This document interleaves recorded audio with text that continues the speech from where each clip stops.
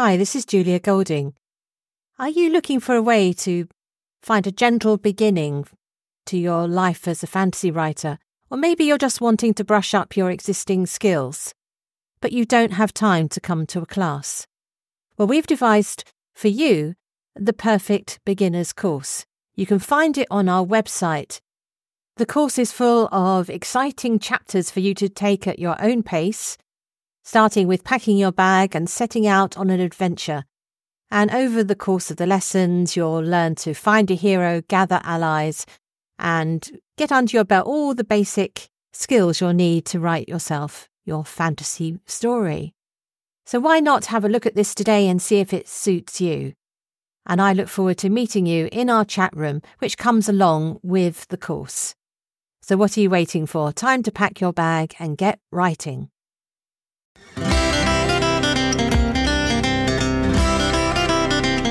Hello and welcome to Mythmakers. Mythmakers is the podcast for fantasy fans and fantasy creatives brought to you by the Oxford Centre for Fantasy. My name is Julia Golding.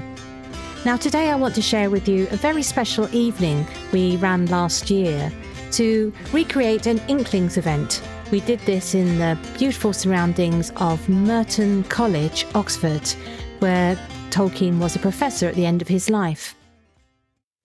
Of course, the Inklings actually more normally met at Magdalen College, which is just over the road from Merton. And it is there that we start this presentation because the person who holds the seat that Lewis held in his day, Professor Simon Horrobin, spoke to us in his room, which is a few doors down from where C.S. Lewis used to host the Inklings. I'm Simon Horrobin, and I'm a fellow and tutor in English here at Magdalen College. And I believe you hold a particularly significant office. That's right. I'm lucky enough to have the job that C.S. Lewis himself had when he was here, and not quite in the same rooms as him, but in the same building. So you've been working on a book about C.S. Lewis. So can you tell us, how did Tolkien and C.S. Lewis first meet? So they first met in 1926 at a meeting of the English faculty. And they'd both actually recently joined the English faculty. Lewis had been in Oxford before, but he'd just got his job here at Magdalen. And Tolkien had just arrived as the new Rawlinson and Bosworth Professor of Anglo-Saxon from Leeds University. And they met there at a meeting where they were discussing syllabus reform, a rather dry topic, but actually it was quite heated. Because there was a lot of antagonism between the English literature side of the course and the English language people. And Tolkien and Lewis found themselves on opposite sides of that debate. But despite that, they got to know each other, got on very well, because they both shared this love of the mythologies of the Anglo-Saxons and Norse mythology. And so they quickly came to become close friends, even though they were on opposite sides of that debate. And they went on to have regular meetings in a reading group, didn't they? Can you tell us something about the Coal-Biters? So one of the things that Tolkien set up shortly after he came to Oxford was this Old Icelandic reading group, which was called the Coal-Biters. It was sort of modelled on a Viking club that he'd set up at Leeds. And what he was trying to do was to promote the understanding of an ability to read Icelandic literature in the original Old Norse. And he invited Lewis to join that group. And Lewis had already fallen in love with Old Icelandic literature. Even as a child, as a 13-year-old, he discovered the poetry of the Vikings, essentially. But he couldn't read it in the original. So this was a great opportunity for him. And Tolkien invited a number of distinguished philologists from around the university. So the professor of Celtic was a member of it, the professor of Byzantine Greek, the professor of comparative philology. So it was a pretty highbrow get-together. And they essentially were set chunks of sagas or poems to translate in advance. And then they turn up at the meeting, and Tolkien would kind of help them through, essentially. And how did that Coal-Biter group become the Inklings? Well, it didn't directly, in the sense that Lewis was going to lots of sort of reading groups, discussion groups. Pretty much every night he went to something. So he set up the Michaelmas Club here in Magdalen, which was a kind of philosophical debating society. He was going to the Socratic Club, a kind of religious debating group. And he had Beer and Beowulf with his undergraduate students. And the Inklings itself started off as a group at University College, which is where Lewis had been an undergrad. And he and Tolkien were invited along as senior members, but it was essentially an undergraduates reading group where they read their own compositions to each other and commented on it. And it kind of fizzled out because it was being led by undergraduates who left the university. And then the Inklings itself started, borrowed the name from that group, and it was really centered around Lewis himself and Tolkien, who was a particularly close friend by that point, and their other friends and associates, not necessarily all members of the university, but connected with it, and many with the same kinds of interests.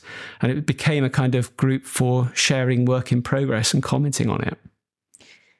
So what do you think a meeting of the Inklings would have been like? Because we are actually sitting here in the new building where they met, in very much a room very similar to where they met every week. That's right, yeah. So they would have turned up, I think, about 9 o'clock. And it began with Lewis essentially saying, who's got something to read? And then somebody would begin by just reading a section of something that they had been working on. If it was Tolkien, it was likely the next installment of The Lord of the Rings, or the new Hobbit book, as Lewis always referred to it. In Lewis's case, he read them The Problem of Pain and his science fiction works, The Out of the Silent Planet, Perelandra, The Great Divorce. And essentially they went round the room and read a bit and then made comments on each other's work. It would often lead into other kinds of discussion on sort of themes that had emerged, even though they were quite different, many of the contributions. So Warnie Lewis, Lewis's brother, was a member and wrote 17th century French history. Lewis's family doctor, Humphrey Havard, was an Inkling and would give accounts of his latest mountaineering holiday. And you wonder how they managed to find common themes with this, but that's seemingly what happened. And this would go on quite often until quite late in the night. So you hold Lewis's position now at the college as Professor of English Language and Literature. What aspects of Lewis's interests in medieval literature and earlier literature did he share with Tolkien in particular? Well, both Lewis and Tolkien were interested in medieval literature, broadly conceived. So Tolkien had the chair of Anglo-Saxon literature and was particularly engaged with the Anglo-Saxon epic poem Beowulf. It's a work that he was involved in translating. His translation's only recently been published. He gave a very important lecture about Beowulf, which kind of stimulated lots of new work on as a poem. And so that was a work that Lewis himself would have been teaching regularly. He had his Beer and Beowulf sessions with his undergraduate students. And you can see that certainly influencing both of their fiction. I mean, it's the most obvious, I suppose, in The Hobbit, because it's the story of a dragon sitting on a treasure hoard. Somebody steals a cup from the treasure. He takes out his vengeance on the local town, burning it down, and then Beowulf has to come and kill the dragon. And it's clear echoes there of the events at the end of The Hobbit. And they both would have taught widely across the Middle Ages. So Sir Gawain and the Green Knight, an Arthurian poem, which Tolkien himself edited. The edition that he edited is still one that we use today with students. And there's a nice copy of it that survives with Lewis's own copy of Sir Gawain and the Green Knight in the Bodleian Library, heavily annotated. You can see his reactions to some of Tolkien's editorial decisions, not always favourable. And so that, again, is a work that you can see cropping up in both of their fictions, particularly in the Narnian stories, I suppose, where Arthurian literature has an important part to play. And now over to Colin Duriez to tell us about his fascination with Tolkien. Well, it all started when I was in grammar school. We in one of the classes we were reading around C.S. Lewis's book Mere Christianity, I'd never heard of C.S. Lewis. And I was gripped by his style, and I wanted to read all his books. And it was through him that I came across the name Tolkien. And that interested me because I've got a French surname, and I thought, he's somebody with a Germanic surname. That's interesting. And then, of course, The Hobbit appeared, and I read that. And then I went off to Istanbul for 2 years, the University of Istanbul. And it's there that I read the Lord of the Rings, borrowed the books from the British Council Library. And that's where it all started. And I started writing articles, an article on Tolkien, and which I called Leonardo, Tolkien, and Mr. Baggins. Mm-hmm. And I'd given it as a talk, and I did as kind of an essay as part of my course at the university. And then it was sent. I met somebody who was from an American university, and he was just there for a year.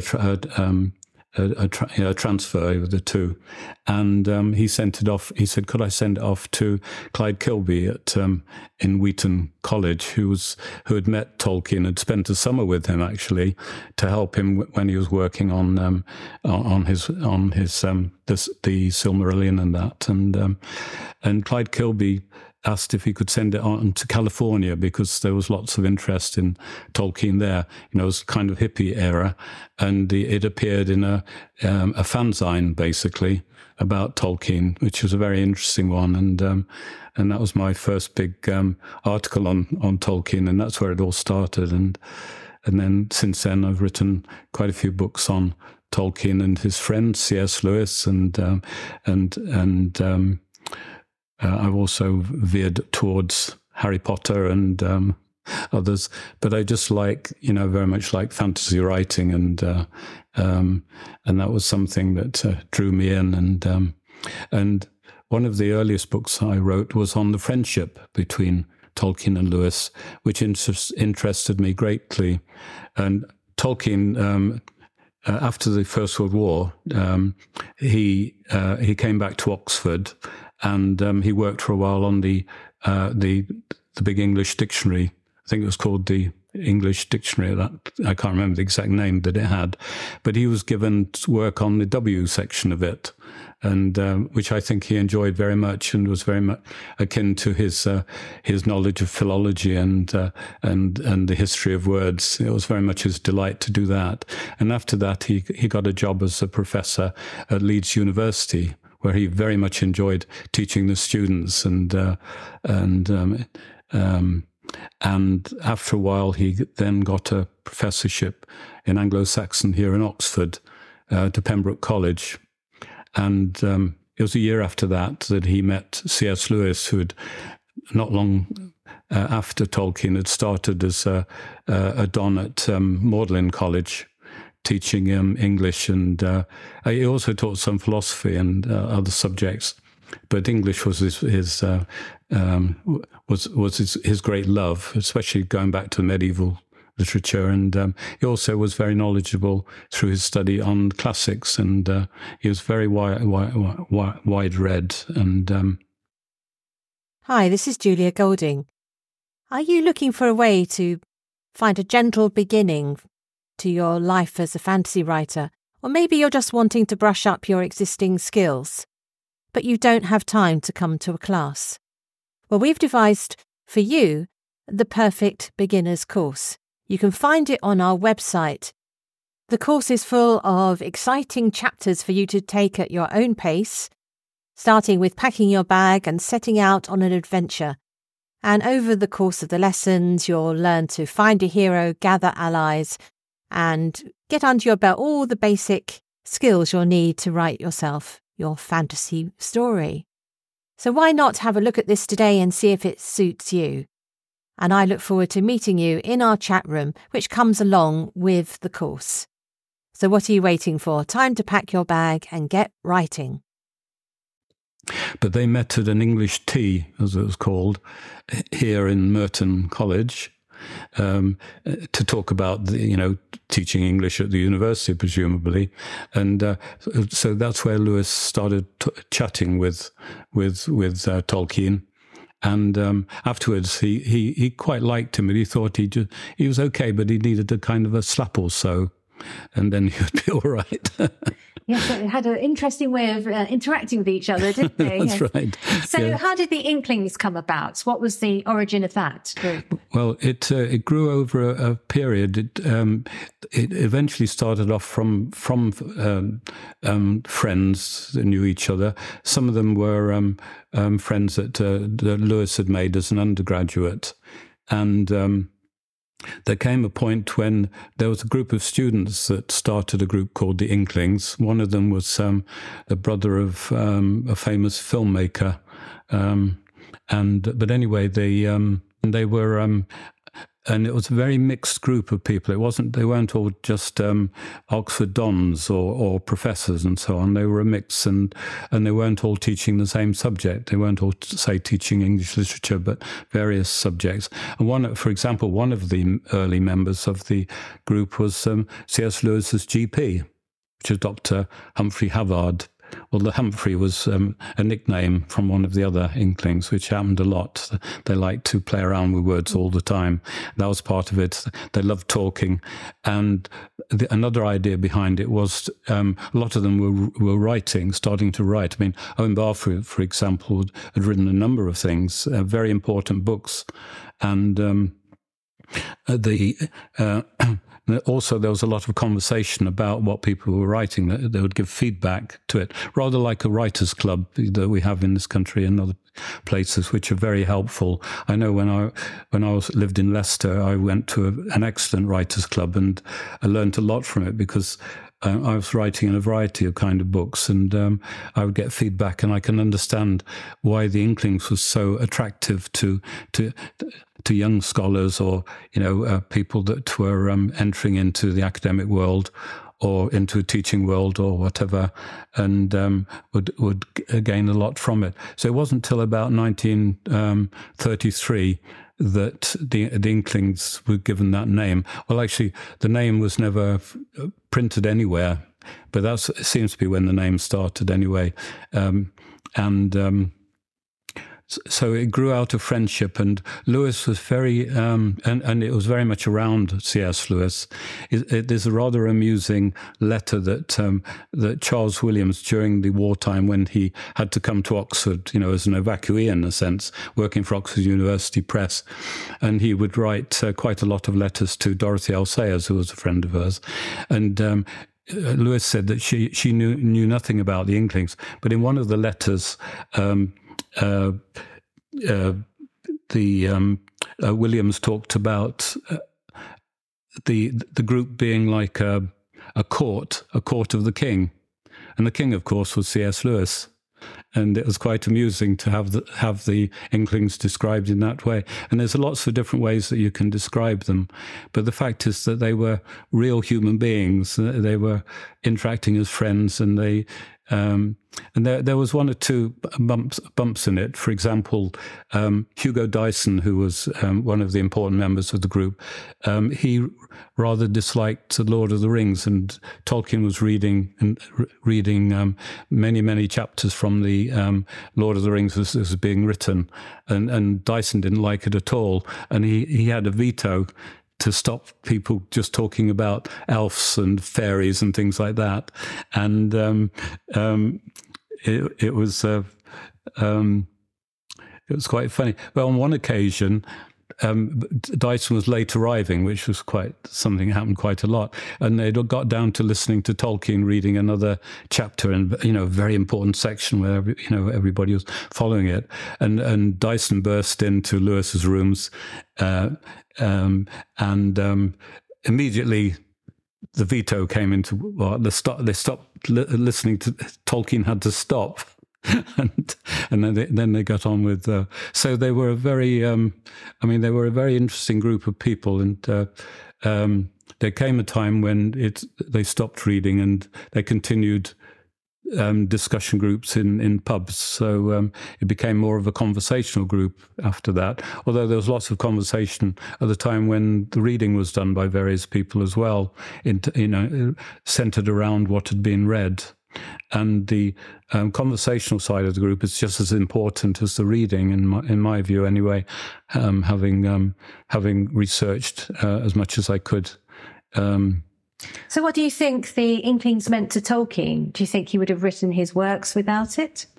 I think they were very important to him. I think to have a listenership to what he was writing, because he knew he was going into ground that was. He knew that in the medieval period people would have fantasy and supernatural beings and so on, but it was a very different world that he was in, and to have a group of people that listened to him and responded to it, and at the time when his book came out, his friend C.S. Lewis wrote some blurb about it, and Tolkien actually was a bit worried in case. I think Lewis was a bit worried because he thought that maybe some people who didn't like him, it might have a bad effect on Tolkien's book. But so, if there was one thing by Tolkien that everyone should read, what do you think? Where would you start? What age are you referring to? An adult. Adults. I think they should start reading The Hobbit. That's quite a good. It's always a bit contentious, is it? Do you start with Lord of the Rings or The Hobbit? Because The Hobbit, being a children's book, can put people off. Yeah, it is. That's the first book of Tolkien I read as soon as I'd got hooked via Lewis. I saw The Hobbit in the W.H. Smiths and bought it. And when I was travelling to Istanbul, I was reading it on the journey. And I just fell in love with it. And then I found that it led to the Lord of the Rings, and that was the next step. So in terms of starting, it's a difficult question, but the fact is that the films by Peter Jackson have encouraged many people to read. I think the sales of the Lord of the Rings have gone up quite a bit since those films came out. I mean, some people didn't like the films. I remember when I was walking through a street in Leicester, I belonged to a small Tolkien group. My name is Owen Barfield, and I'm the grandson of the other Owen Barfield, who some people know as the first and last Inkling. So Owen Barfield was one of the 4 principal Inklings, and I'm the only grandchild. And I was 28 years old when grandfather passed away, so I knew him well. So tell us a little bit about your grandfather and his... And next we have Owen Barfield, who shares the same name as his grandfather, Owen Barfield, who was the first of the Inklings. Lewis. So he was an undergraduate here. But he was an independent scholar, I think would be the words people use now. So his life was very much led in 3 parts. The first part as a poet-author, the middle part as a lawyer, family man, and then as the final part as the professor. But his professorship, although he was lined up to have a role in academia here at Oxford, he was blackballed, and instead he was a visiting professor in America, a series of American universities. And what was his academic interest? Well, his theme was the evolution of consciousness. So that was the big theme. And the way he particularly studied it is the history of language and the use of language. In fact, his second published book was History in English Words. So how did your grandfather get involved with the Inklings? Well, he would say that they got involved with him because he would consider himself the first Inkling, if you like. He was 15 years old at school, in Highgate School, sat in a Latin class with his best friend Cecil Harwood, and they were translating a Latin verse, and there was a word that literally meant death, but Cecil translated it as walking out of life. And in that moment, grandfather realized that by studying language, you can see the evidence for an evolution of consciousness. And from there, he built up his philosophy, Barfieldian philosophy. So what kind of contribution did he make to the Inklings? What did he read to them? Well, he made all sorts of contributions, but first of all, his interest was music and dance. And people don't associate the Inklings with music and dance, but that's where grandfather first got involved. And so here we need to bring in Maud, grandmother. So she was organising a dance tour of Cornwall, folk dance tour of Cornwall. And she asked for volunteers, grandfather volunteered, and that's how they met. And during 2 summers, they toured Cornwall with this folk music and dance show. But they also brought it to Oxford.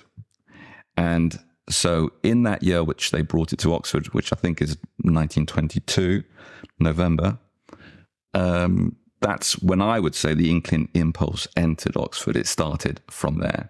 And Maud, of course, was a great friend of C.S. Lewis and a supporter of grandfather's work.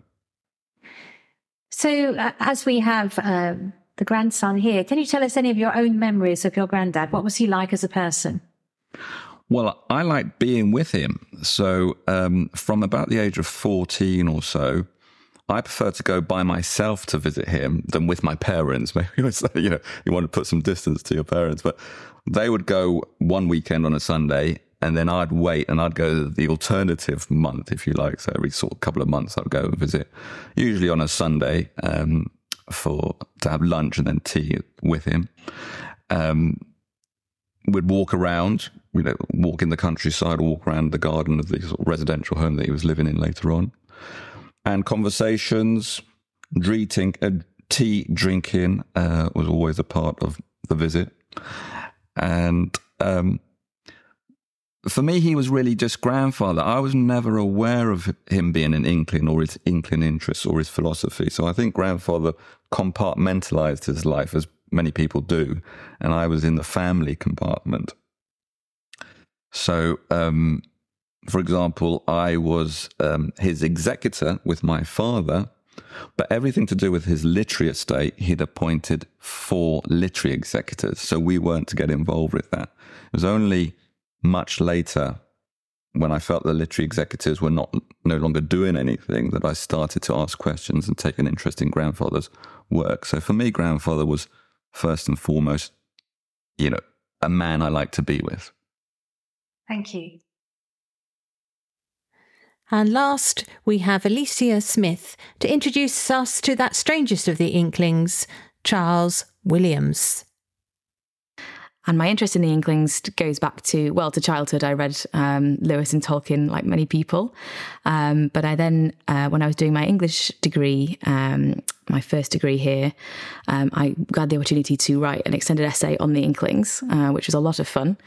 And that's where I encountered not only more of Lewis and Tolkien's work than I'd read as a child, but also Charles Williams's work, his novels primarily, and some of his poetry, what I read at that time. So that's my interest. I worked particularly on their attitudes to academia and to work and community, which was really interesting preparation for doing graduate studies myself in the university. So tell us about Charles Williams. Who was he, first and foremost? Where did he come from? So he had a bit of a different background to some of the other Inklings, although they are a very varied group, so that's maybe not much to say. He was a publisher. He worked for Oxford University Press all his working life. He didn't have a university degree. That made him quite different to the rest of them, but he was a very intelligent person, self-taught in large parts, a very kind of literate, full of quotations, very like Lewis. And he, alongside his publishing work, lectured and wrote various kinds of literature and criticism. He was often published as a reviewer and a critic. Lewis and he sort of met because they wrote each other fan mail. Essentially, their letters congratulating each other on recent novels kind of almost crossed in the post. And then when the war broke out, Williams moved up to Oxford with OUP and became quite a core part of the Inklings at that time. So met a lot of the rest of that group. So what was his first entry to the Inklings? How was he connected? Primarily through Lewis, his friendship with Lewis. Lewis really liked him, possibly more than some of the other members of the group. Williams tended to be quite a divisive personality. He was very vivid. People often liked him at first meeting. But he could be a challenging person as well, by all accounts. But he was quite a central part of the Inklings for the years that he was in Oxford, until he sadly died quite young, not long after that. He's been called the most extraordinary of the Inklings. If there was one thing by him that you would suggest people read, what would you point them to? I think I'd recommend his novel Descent into Hell, which is very strange.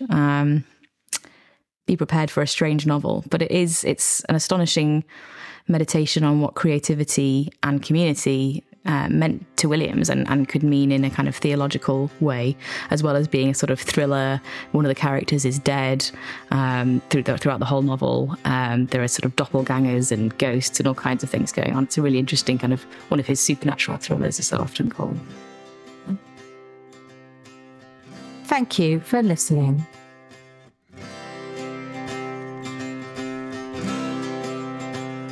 Thanks for listening to Mythmakers Podcast, brought to you by the Oxford Centre for Fantasy. Visit oxfordcenterforfantasy.org to join in the fun. Find out about our online courses, in-person stays in Oxford, plus visit our shop for great gifts. Tell a friend and subscribe wherever you find your favourite podcasts worldwide.